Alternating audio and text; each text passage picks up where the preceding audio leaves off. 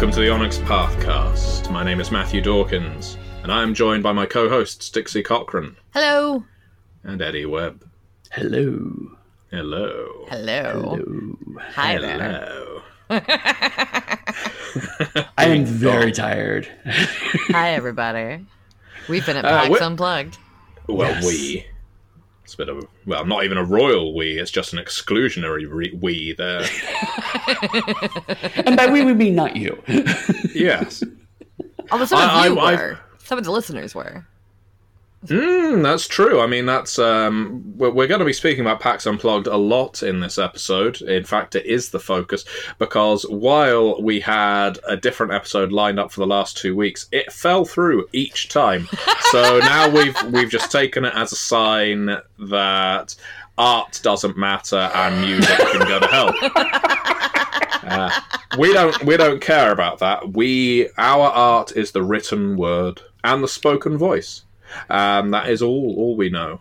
Although sadly, lost in the midst of time is your rant about War of the Worlds. That was a great rant. So, okay, listeners, if you have... It wasn't a rant, I was just surprised that neither Dixie nor Eddie had heard of Jeff Wayne's War of the Worlds. I had never even heard of Jeff Wayne. I don't know what else he's done. The only reason I know his name is because it's on the album cover.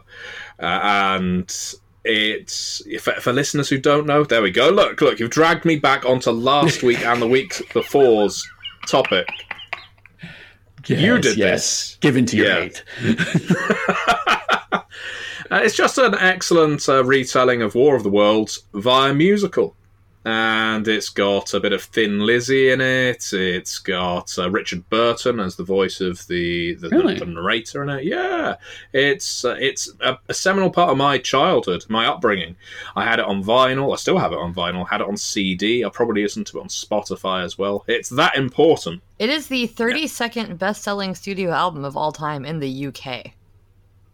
And somehow never crossed the Atlantic. I mean, it was sold worldwide, but it just doesn't look like it ever got as big here, I guess. Oh, yeah, it's on Spotify, sure enough. Huh. Well, listeners, it's up to you. You need to make yourselves aware of War of the Worlds, because, damn it, it's that good. And also, Cthulhu by Gaslight by Chaosium, not our sponsor for this episode. Unless they want to. Feel free to give us money, Chaosium. Yeah, do it.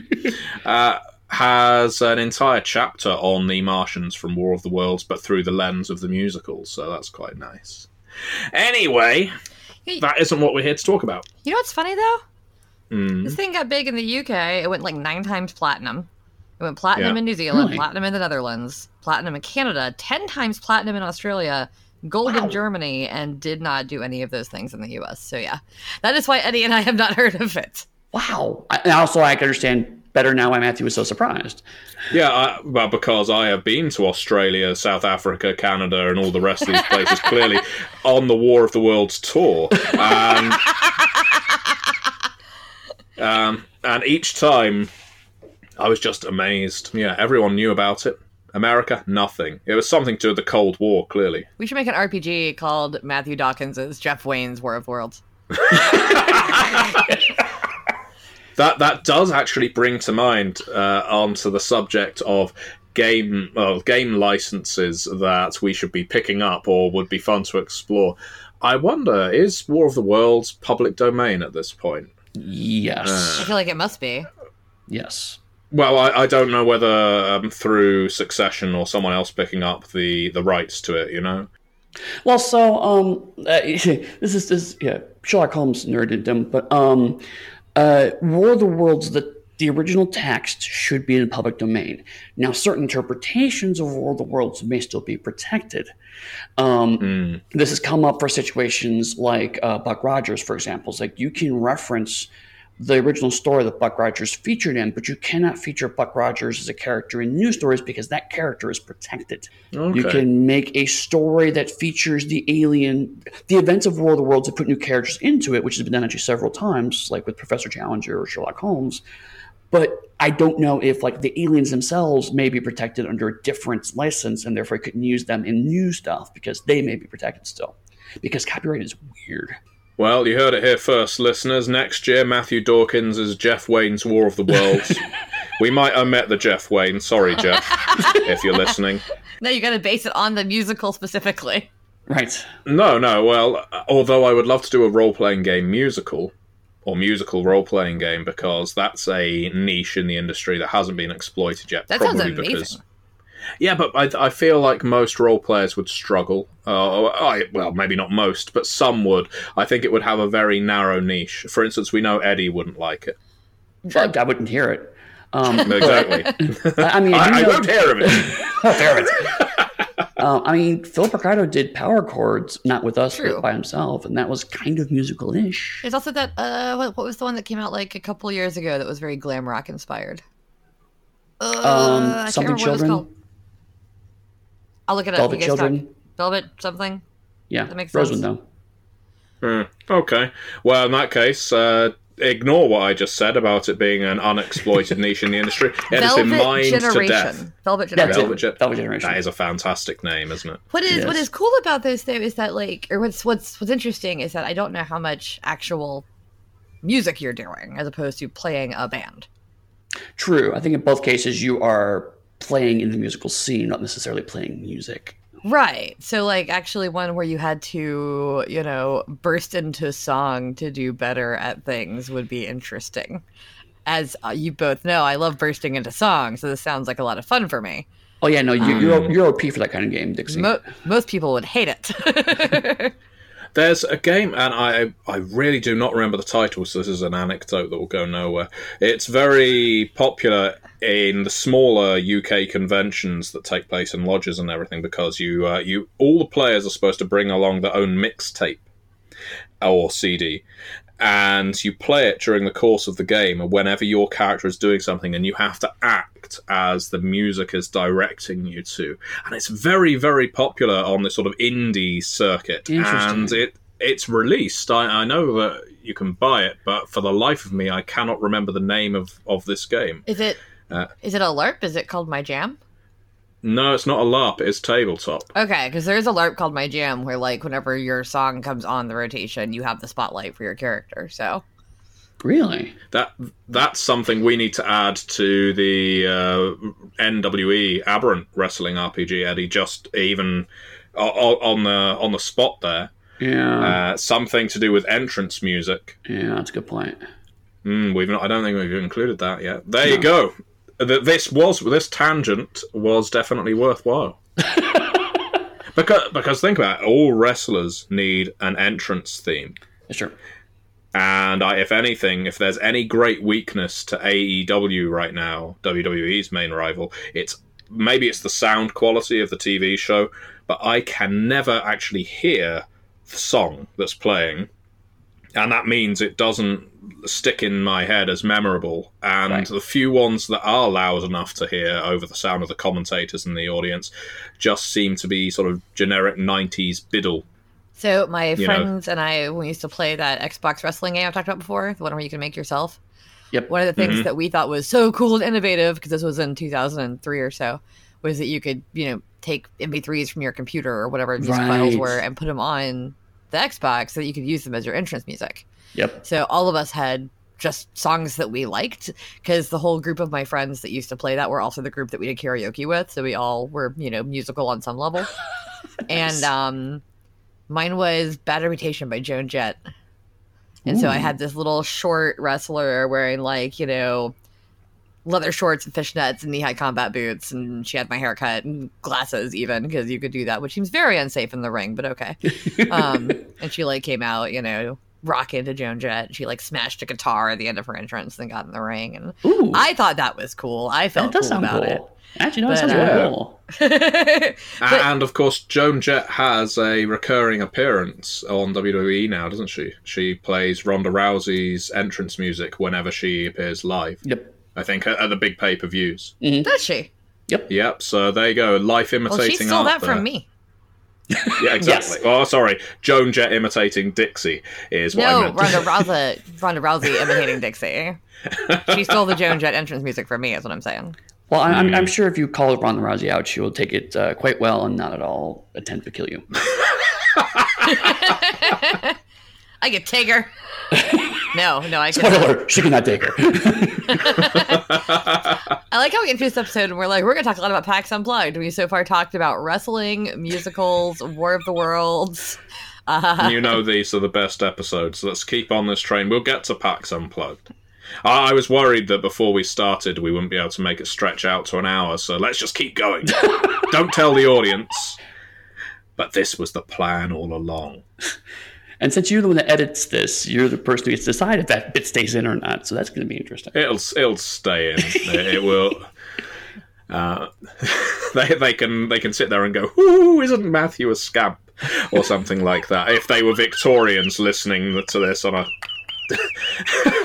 This is falling apart as you're talking, just step by step. The analogy is crumbling away under your feet. What would a Victorian gentleman have listened to music on? They were going to a concert. I suppose, yeah. You weren't buying vinyl in the 19th century, No, but were Victrolas not around then? Victrolas came out like in the early 1900s, I believe. Right, but I mean, technically speaking, late Victorian era, yes. Is that like those automated pianos?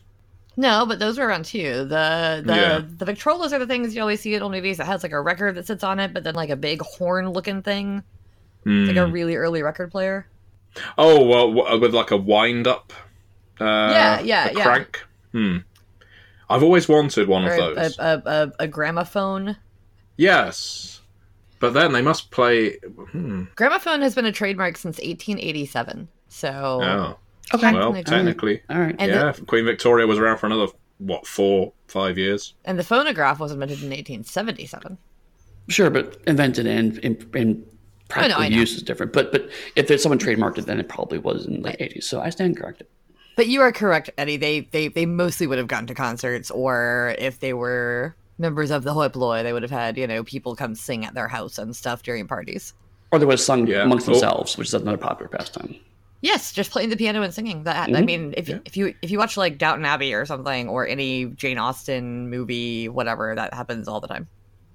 Yes, we're all going to stand around the piano and sing Christmas songs. Yeah. Or, you like find the one who's best at piano, you put them at the piano, and then one or two people might sing while everybody else mingles. Indeed. Simpler time. Think of what they could have achieved if they had role-playing games. Isn't there a piano at Midwinter in the bar? Like, we could make this happen. It's true. Does one of us play the piano at all? I was going to say, we've got to find the one person that plays piano at Midwinter, but... I played the keyboard when I was at school. That's about as far as it goes. Obviously, it's a similar kind of principle, but it has been a very long time. I can play one song on the piano, and that's Part of Your World from Little Mermaid, because I learned it when I was, 10. But okay, that's a start. I played guitar 30 years ago. So you are the most qualified. The same thing. The most qualified to play piano. Yes. It's a string instrument. It's got strings. A guitar and a piano are basically identical. Yeah. Especially when you have hearing loss. Yeah.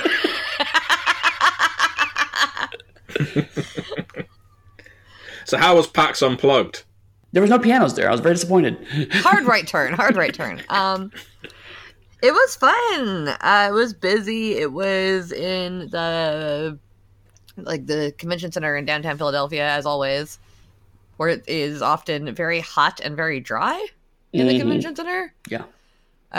So for all that it's, 30, 40 degrees outside, you walk in and it's like, I need to be wearing a tank top. Like, this is bad. But there were a lot of our friends there, a lot of vendors there. We had a lot of nice people working our booth and running demos. I saw a lot of fans came by the table. It's kind of like the big overview of it. Ate a lot of food. Mm-hmm. One of the things that we did differently this year is we didn't sell anything at the booth. We decided to use the space for showing off the books we're making, and demo space. And then right across the aisle from us, you turn around, it's right in front of you, was Studio 2 with our books on display. So people come over, they're able to play our games, talk about our books, and then walk right across and buy stuff. Yeah, which I think worked out really well because, in the past, I've always felt bad when I was running the booth. It's there's 3 of us running the booth, and we're all in conversations with somebody, sometimes important conversations. Like we have business meetings and stuff occasionally. And there's some forlorn person just standing there clutching their copy of whatever they would just like to purchase and leave. Right. And I'm like, sorry, have to stop this conversation. Got to go run this person's credit card. I apologize. Give me 1 second. Everybody wait, And that still even happened a little bit with the selling thing, because sometimes you just get talking to somebody and somebody else like only has one very short question. You're trying to get to them. You just can't always, but we try. We want to talk to all of you, I promise. Yeah. Were there any familiar customer faces from Gen Con and other conventions that the 2 of you have attended this year, or was it mostly a new audience? What's a familiar face? I'm face blind. Yeah. Well, in that case, you're not the right person to ask. Okay, was that a familiar voice or familiar name? There were quite a few people who are regulars on our forums and blog and various other channels there. I'm not going to try to say his last name because it's going to sound real bad, but my friend Adam was there, and he wore a different Onyx Path backer t-shirt every day. Yes. So he was like a proud backer of Aberrant one day and a proud backer of, I think the only one that he brought and didn't wear was his Fetch Quest shirt. He did wear his Pirates of Pugmire shirt. But yeah, he was a proud backer every single day, which I thought was very cool to see. Mm-hmm. And then our friend Yoden from the blog, who we have talked about several times, Dominic. Mm-hmm. Super, super nice guy. Always like talking to him. He played a few demos. They tried to get me to play with him in a Scarredlands demo. By the time we were starting, it was like 20 minutes to my lunch. And I was like, I can't. I'm sorry. I'm hungry. I like truly did want to play, but I also truly did want to eat. So once again, the allure of tabletop evades Dixie. I was hungry, Matthew. The I wanted food. Needs, Yeah. And that is my other small complaint about PAX Unplugged from this year, is that the entrances were very far away from everything, unless you were in like one of the meeting rooms 120 through 126, or that's it. Everything else was far away. So leaving to get anything was always a bit of a walk. And also, they did have security, which is understandable. They had security at the various entrances. They had to funnel people through the security to make sure that people were getting their bags checked and whatnot.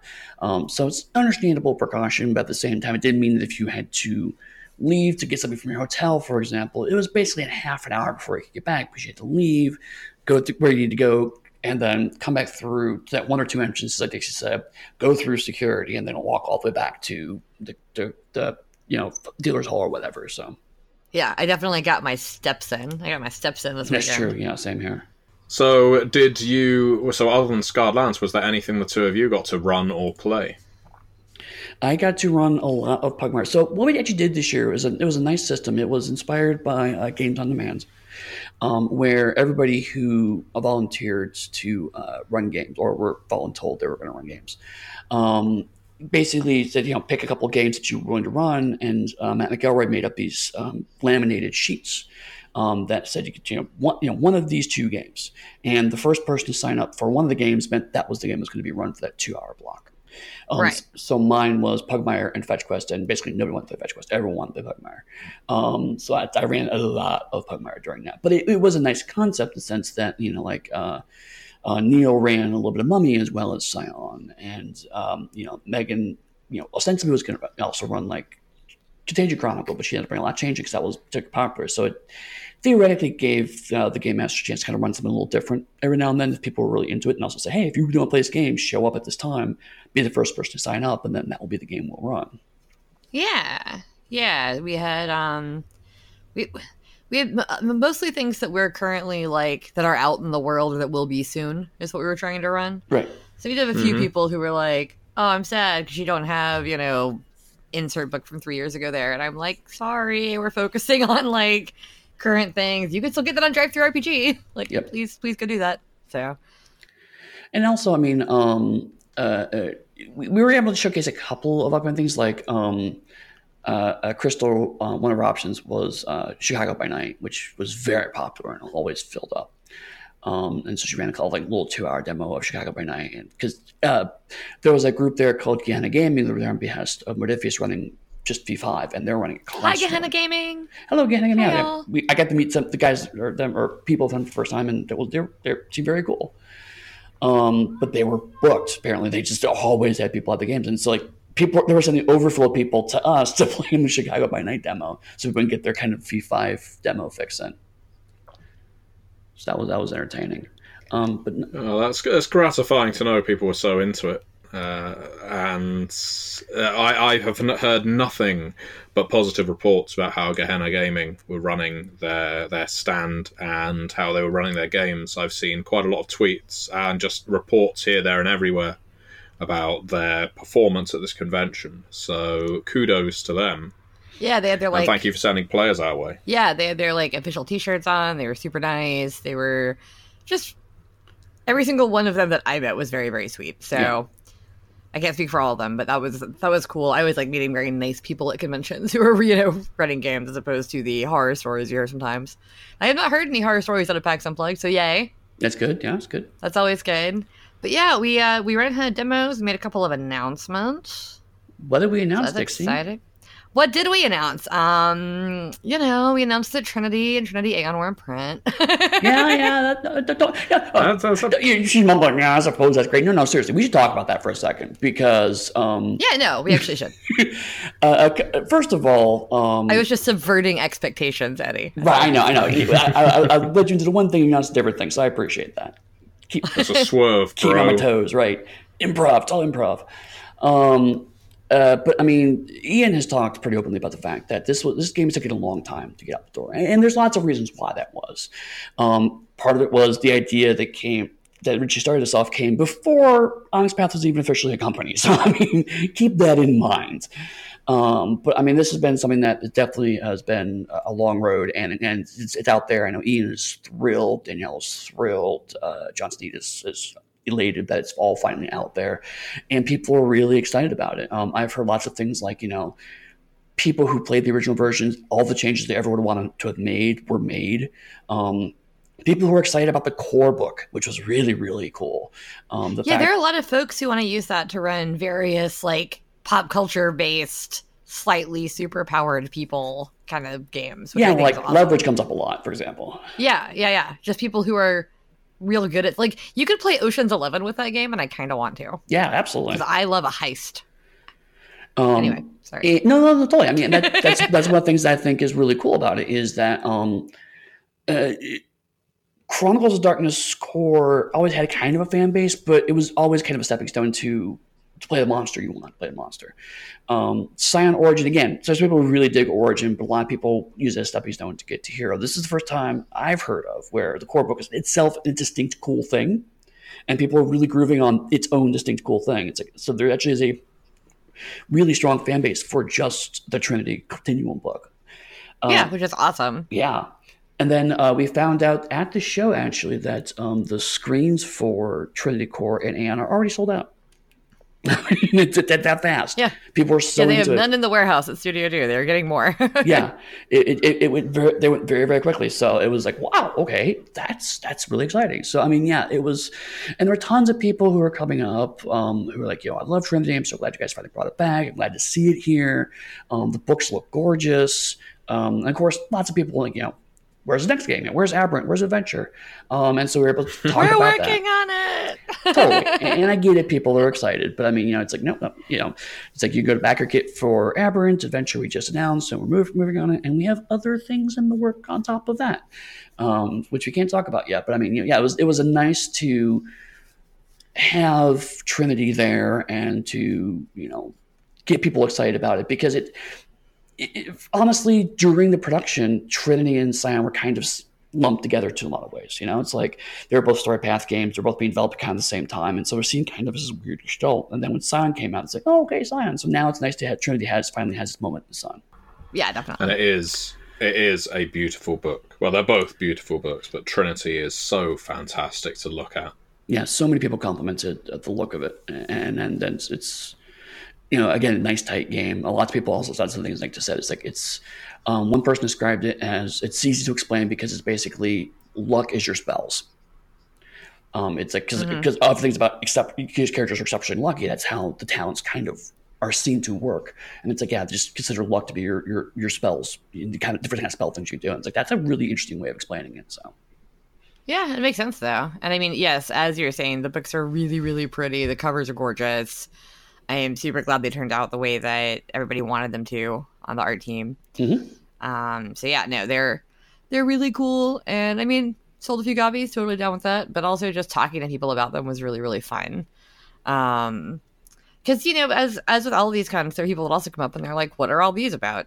And I'm like, well, give me a second.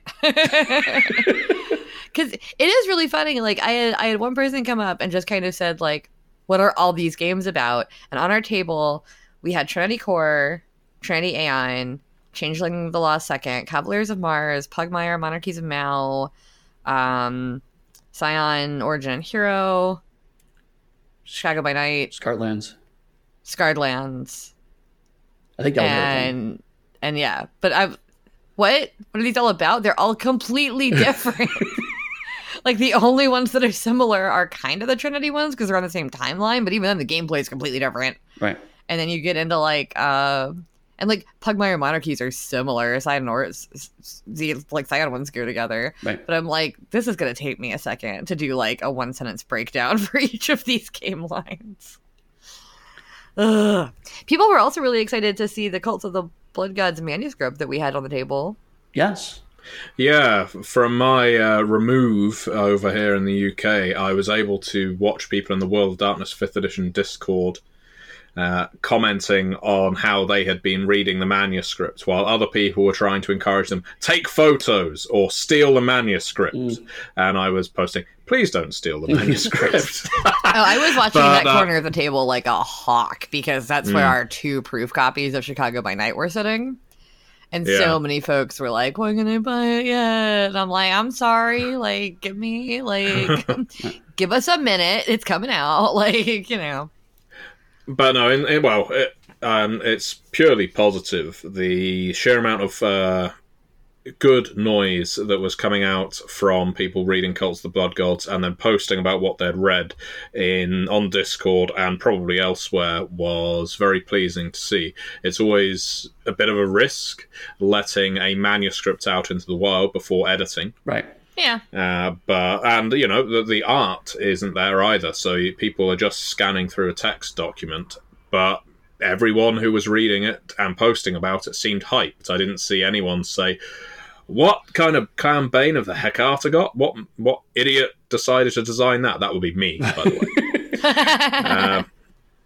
No, everyone seemed very happy with the Hecata's Clan Bane, which I should come up with something nonsense now, shouldn't I? What should I say? Something about they can only drink blood in banana milkshake. There you go. That seems perfectly plausible. Yeah, that seems. Yeah. It was actually, that's the Hecata Clan Bane now. Official, it's canon. Blood Nana milkshake. Jacob Burgess and I were flipping through it. And so, of course, as everyone, we've talked about this on the podcast before, Jacob is a wonderful human being, one of the writers on Cult of the Blood Gods, but also really, really into Vampire the Masquerade. Yeah. In fact, I think if we do another episode of the weirdness of Vampire the Masquerade, we should bring Jacob on and because I'm sure he knows a lot more stuff we probably missed about that. Yeah, we could probably do one with Jacob. We could do one with Neil if we wanted to. Like, there are definitely people that know more about the meta plot than I do. Totally. So I will step out and let y'all just bring somebody in. Like, if we wanted to have like a Matthew, Jacob, Neil jam session, that would be a really funny episode. That would be a really fun episode. What to think about that one? I feel like we'd just be insulting each other a lot. Also true. That does seem to be the relationship. But we all like each other a lot, don't get me wrong, listeners. But Neil, Jacob, and I all have that kind of attitude when it comes to each other. It's taking the piss out, yeah. Probably yeah. So expect that to be quite adversarial, but in a gentle way, in a friendly, ribbing kind of a way. Digression, but actually, I had a moment of that because Jacob and I were kind of going through the manuscript, and so it became a contest of who got their stuff rewritten, you know. And he was like, "Oh look, this thing I thought would get changed didn't get changed." I was like, "Oh look, let me go check my bloodlines. Oh, that thing, that got changed." Because we were I had written a bit about the Puttanesco, And yes. I was waiting until you were waiting to find out if you had. Yes, I did notice that back because the subject, the header I had written was the fucking Putinesca. And that lasted through most of my drafts, but apparently it got changed to the criminal Putinesca at the last minute. And I was like, oh. Yeah. I figured that would happen, Jacob's header honestly. didn't get changed, though. Some it did not get changed. So, that's fun. And he was very surprised at something that didn't get changed. And we're just going to keep it away from Matthew. I'm not going to tell you what it is. Now I'm concerned. It's not a concern. I will be messaging Jacob as soon as this podcast is over. What kind of stupid references he incorporated into this manuscript? I will tell you after we stop recording, and you can decide if you want to change it one more time. Right. But it was entertaining. Like I said, people were really excited about it. And then, there were a couple people who were joking. Like one guy was very obviously pulling his phone out and checking to see if we were looking. He was doing it so slowly and obviously be able to gag, And then, honestly, if like a snapshot floats out here and there, it's not a huge deal. It's when people are trying to photograph the whole friggin' book. Right. If like there's a small paragraph, okay. Exactly, because we recognize when we bring these things to shows that we want people to be talking about. That's why we have them there. We want people to be excited about them and talk about them. We also had... But Trinity, it wasn't Trinity, just Trinity and Cults of the Blood Gods, was it? There was another big announcement at PAX Unplugged. Was there? Dixie? Was there something else? Oh, yeah, no, you're right. We had the Pirates of Pugmire manuscript there, too. We did. And the character creation chapter from They Came From Beneath the Sea. Yep, absolutely. All laid out. It was really pretty. And so people got a chance to go through also, those too. Chicago Folios. Yes, right. Chicago. I thought it was, yeah, right. It was Chicago Folios. It was Chicago Folios. Yeah, so. Well, as the two of you are just going to be dicks. It's in my name. Don't be weird about the first syllable of my name. So we did announce Exalted Essence. This is a project that we've been kicking around behind the scenes for quite a while. We've done a lot of planning between myself, Monica Specca, and Neil Price. I'm super, super excited that it's finally moving forward. We have a really great writing team, mostly made of... Everyone that's on the writing team has written for Exalted before in some capacity. Some of them are newer to the team, but they're all longtime fans. Most of them have been playing since first, second edition. So we have a really, really awesome team. I'm super excited about it. It is a streamlined rule set, a core book for Exalted 3rd edition. It will still be utilizing a variation on the storyteller system, but it's going to include all 10 Exalt types in one book for the first time. So you're going to have Solars, Lunars, Dragon-Blooded, Sidereals, Exigents, Liminals, Gatimians, Alchemicals, Abyssals, and Infernals. And I'm so proud of myself for doing that. Well done. So we're going to have all 10 Exalt types. It's going to be... one thing that people keep asking is about the, cast/aspects. And they're still going to come into play, but it's going to be a much smaller variation on some level, where you'll have a special power if you're this type, or you will have, bonuses to this or advantage on these things or whatever if you're certain caster aspects.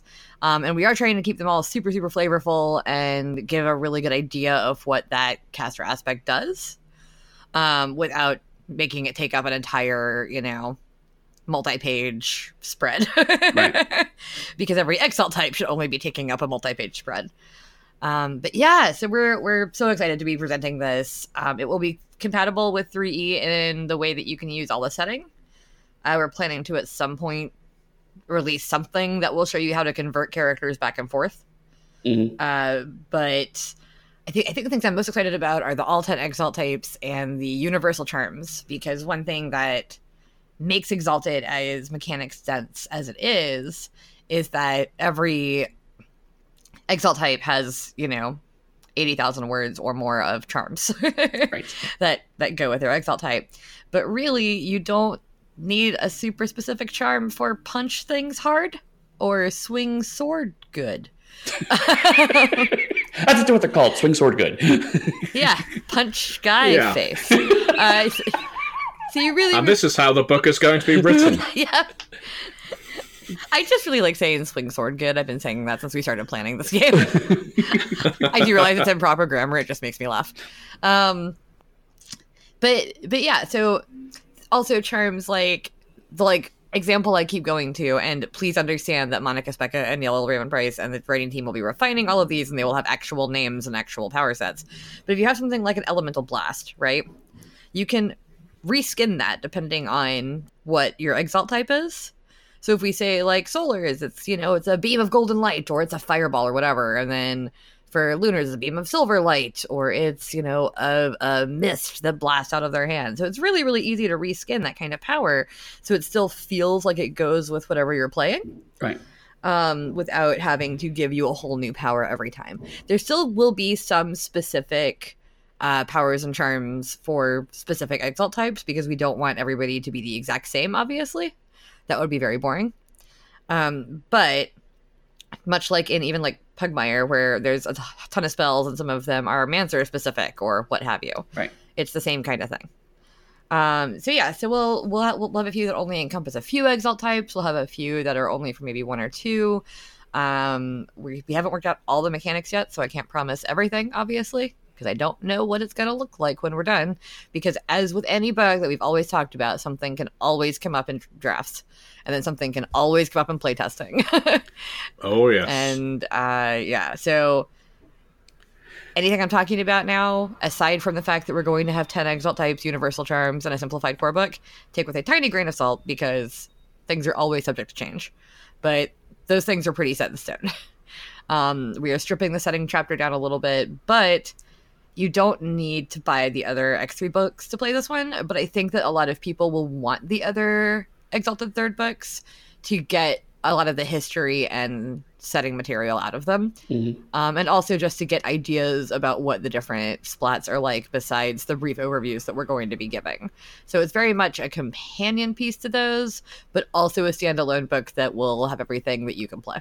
Yeah, I remember when you were kind of bouncing ideas off of me initially about some of the stuff, was the one thing I was really intrigued by was the idea of you presenting you say stripped down, but really it's a concise chapter. It has everything you need to play, but it's written in a way that if you've never played Exalted and you only have this book, you could just make up the rest of the stuff if you want to. Well, yeah, and it's totally fine. Because I could pick up the D&D core books, for instance, mm-hmm. and just kind of look through them and be like, okay, cool, vaguely medieval fantasy, let's go. Right. And then just make it up, and so we do want to keep that big epic fantasy feel of creation. So I know in that setting chapter, we're going to be emphasizing that creation is huge. Right. It's flat, which is still weird, but it's huge. It's flat. There's weird stuff at the outer edges. There's, here are the kind of the basic, cultures and peoples that can be found in the West, in the East, and what, all the 8 directions, as it were. But then if somebody really, really needs more ideas, go get The Realm if you want to play a book set on the Blessed Isle. Go get Across the 8 Directions if you want more information about that. And obviously, the other thing that I want to say while we're on the Pathcast is that I don't want anyone to think that we're taking away from Exalted 3rd Edition. There's been a lot of chatter about that. It seems to be like a main concern, is that making this book is going to take time away from other books. I couldn't give Eric and Vance another book right now if I wanted to. Right. They're working on 4. Mm-hmm. That nothing's going to speed that up. We're already kind of splitting developers here and there, in that on the Lunar's Companion, for instance, Eric is working with Lauren Roy as opposed to Vance as per usual, because Vance needed to write some charms, so I needed to give them some time off. And not time off, but time off developing. Right. But there's still a developing team developing all these books together, which is part of why they're not developing this one. Now, that's not to say they won't be writing on it, or that one of them won't be writing on it, because they might be. But sometimes writing is a nice break from developing. And the other thing about developing that I've kind of pointed out a couple times in our personal work Slack that I want to also say here is that when you're developing a book, it's often 2 weeks of activity followed by 4 weeks of just occasionally answering a question. Yep. And then 2 to 4 weeks of activity followed by 4 weeks of just occasionally answering a question. Mm-hmm. Because the beginning of the process, you give the outline and then the writers go do what they're doing. And as long as you're answering their questions, you're fine. It just doesn't take as much effort as some people think. Like, developing a book isn't a process where you're working on that book every single day forever. Right. Because you're not writing on it. So actually, this is a question people have asked, maybe it's something you'd be happy to answer. I've seen it appear on the forum. I saw Neil addressed it, but as not everyone's on the forum, I'll ask it here. So someone posted, or maybe even a couple of people posted, if we have got people who know about Exalted writing this book, why can we not be utilising them for the existing slate of Exalted 3rd edition releases? Yeah. How do we justify that, essentially? Yeah, I can definitely answer that. So we have... I'm going to open the Slack right now so I can talk to you. We have 9 people in our dev channel. Now, they're not all devs anymore. A couple of them just kind of help out. So we've essentially got 7 Exalted developers, and that's including myself, who really does need to be doing what I'm doing and not developing an Exalted book. So we've got 6. Right, because you're more of a producer role, right? Right, aside from on Essence. But like, so we have 6 developers. But even if Megan Fitzgerald and Lauren Roy go develop a book together, it still needs to go through Eric and Vance as the lead developers, just like Trinity stuff goes through Ian and Scion stuff goes through Neil. Because we need to make sure the line is cohesive. We need to make sure that it's doing what we want it to be doing. We need to make sure that we're setting things up for future projects the way that we want to. So because everything needs to go through Eric and Vance, at least at this point in time, that's always going to be the case. Like, I can't just tell Megan and Lauren to go off and make their own book and do whatever. Because even like the 100 Devils Night Parade and Adversaries of the Righteous stuff we put out, that still goes through Eric and Vance. Like, they still get final yay or nay on it before it goes off to approvals. So that's really the issue, is that I can't clone Eric and Vance and make more of them. Right. If I had more Erics and Vances, then maybe, but also I think they would just have debates constantly and nothing would ever come out. So because they are really in charge of directing the line, I don't want to muddy that any further. Yeah. That's really what it comes down to. And Dragon-Blooded, Lunars, The Realm, Across the Eight Directions, these are all coming out under their purview, as it were. And so, like, if you like those books and you want our books to keep looking like those, this is the process we need to stick with for right now. Right. Yeah. Because there's only so much redlining and developing they can do, because they also both have full-time day jobs. And, like, not simple ones. So, like, they both have somewhat demanding full-time day jobs. So it's just not... It's not something that's easy to speed up without a major change in organization. Yeah. Not to say that won't ever happen, because I don't know what's going to happen in the coming years. But as of right now, this is what's working for us, and this is about how much they can have on their plate at once. And even then, I think it's a bit too much for right now. And I mean, not speak to Exalted, but just in general, I mean, like, since I'm working on lines like Scion and Trinity, where we're having to build up a team, that sometimes causes delays as well, because you need to have a firm creative direction.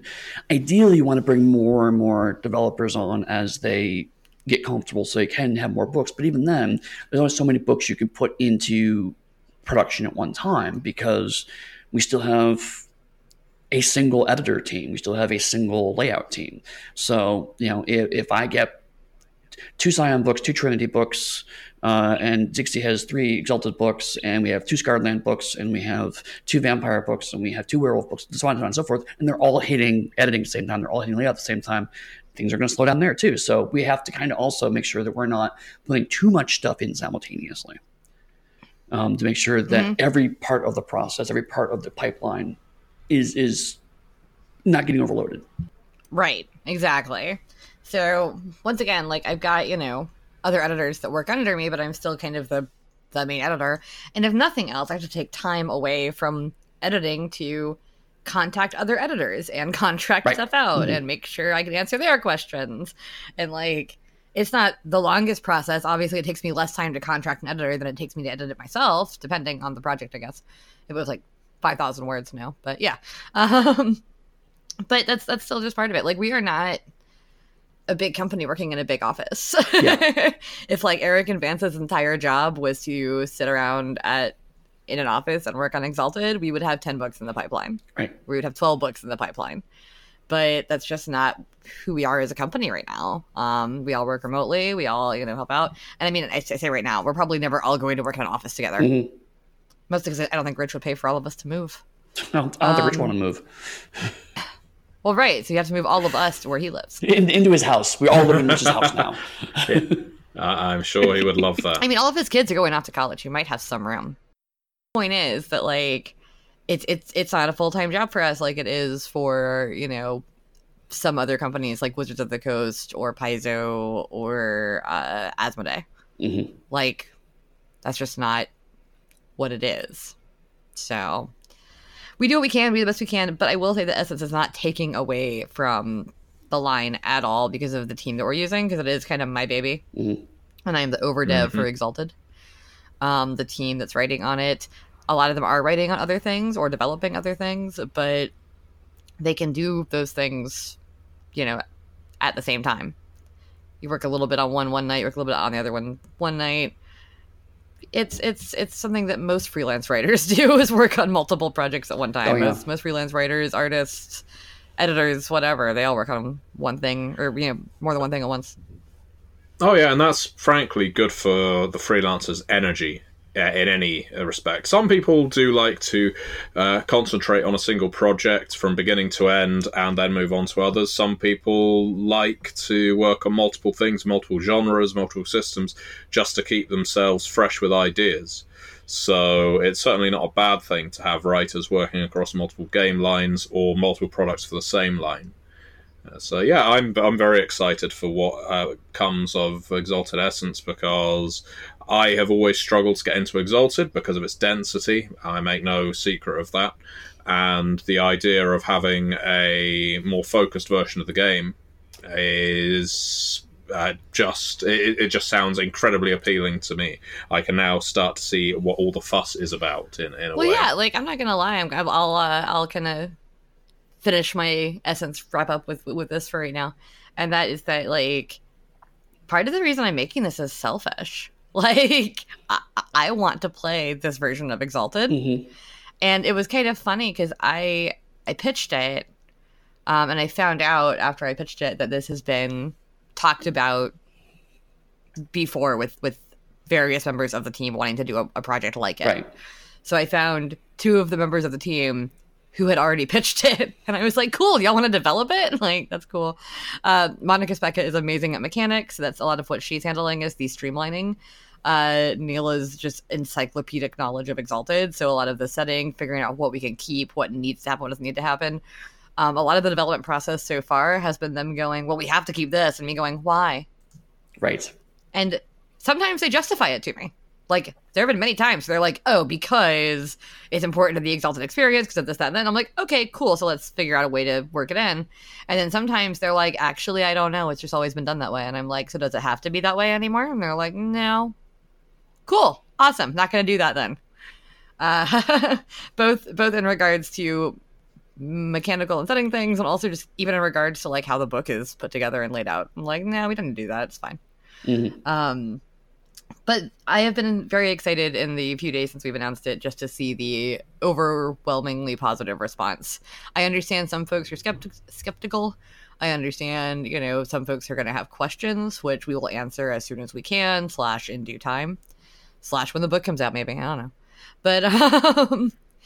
But overwhelmingly, the response has been, this might get me back into Exalted, or this is what my group needs, or I want to play this game, but my gaming group is intimidated by it. And what's cool is that maybe they get so into, like, playing in this world of creation and this big epic fantasy that they eventually want to move into, like, straight Exalted 3. Right. And that's great. Awesome. Like, this could be a jumping off point once you kind of have the basics down, maybe moving into a system where you do have an 85,000 word charms chapter is something that you want to do. Yep. And that's awesome. Like, if that's what you want to do, that's great. And if that's what you already want to do and you have no interest in Exalted Essence, that's fine. Don't buy it. Yep.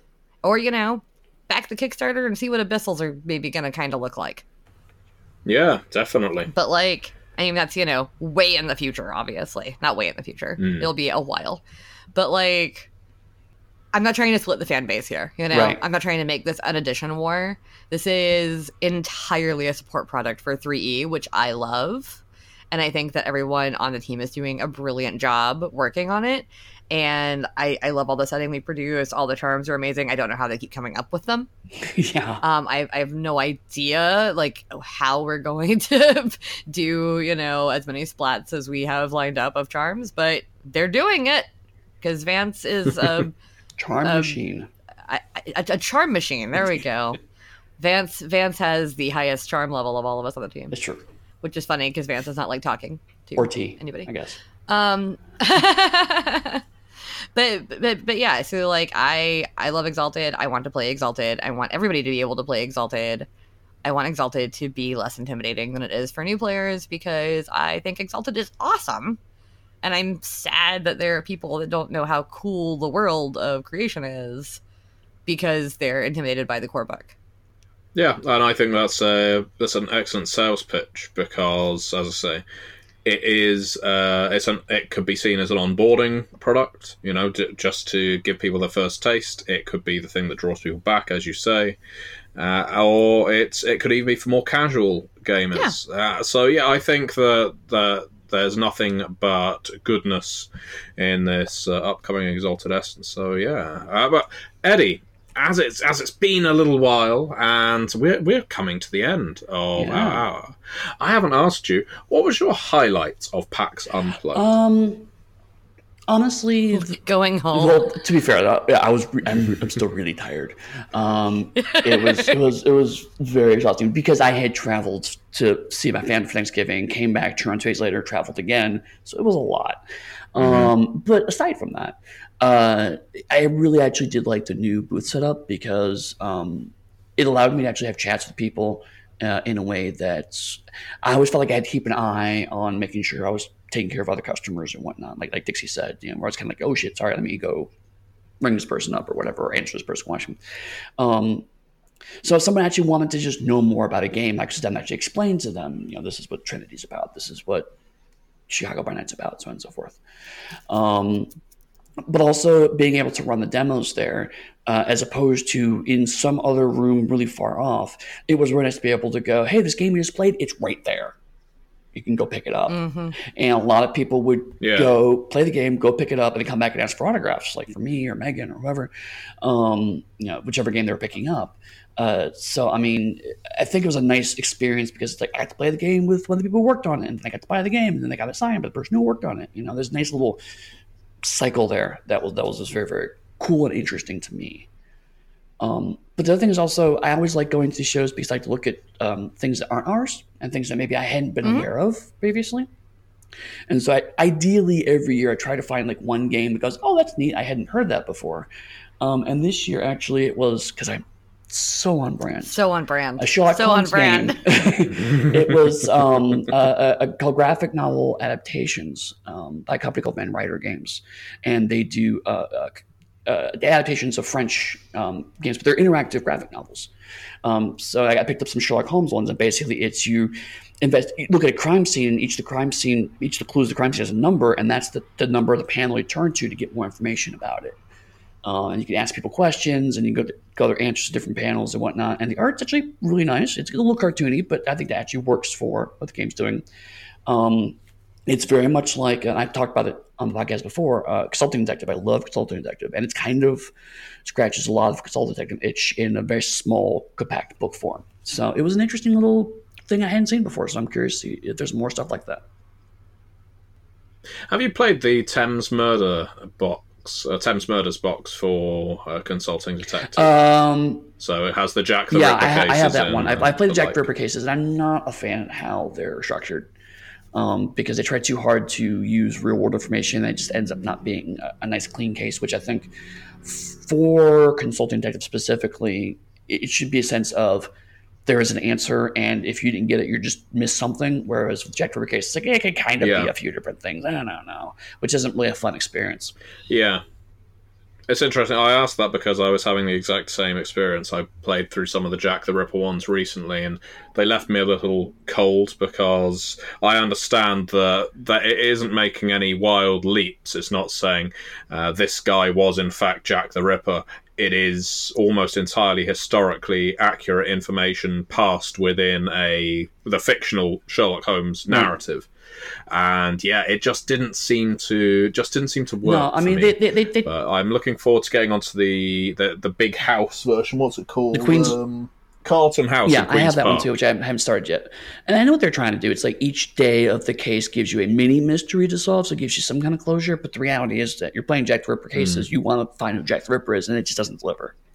Yeah, but at the same time, you'd be disappointed if it turned out to be Moriarty. Right. Or any of his hench people. Yes, by the way, I was every villain in the late 19th century. So, we come to a close. Dixie. Yes. Where should people find you online? Well, first I'm going to answer the question that you asked Eddie and not me, because I sat here prepping an answer the whole time y'all were talking about Sherlock Holmes Concealing Detective. I was giving you a rest. My favorite part of PAX Unplugged, as with most conventions, is meeting everyone and putting faces to names. So talking to the Gehenna gaming crew, including like with Ian and Rick and everybody, talking to everybody from Devil's Luck, Connery, Cassandra, like all the people that I've met online and not seen in person before, meeting Celeste Conowith, Chaz Kellner, who does a Story Told podcast, but is also on the Exalted team. Meeting him in person was super cool. So yeah, just for me, it's the constant stream of like, hi, I'm so-and-so. And I'm like, okay. And they're like, oh, I'm this on the forums. And I'm like, oh, hi, right. Or I'm this on Discord. Hello, friend. So that's my favorite part. Is just constantly kind of being like, oh, I know you. I don't know you in person. Oh, you're much taller than I thought. Hello. So that's really fun for me. And as for people can find me, they can find me as always at DixieCochran.com or Dixie Cyanide on pretty much all social media. What about you, Eddie?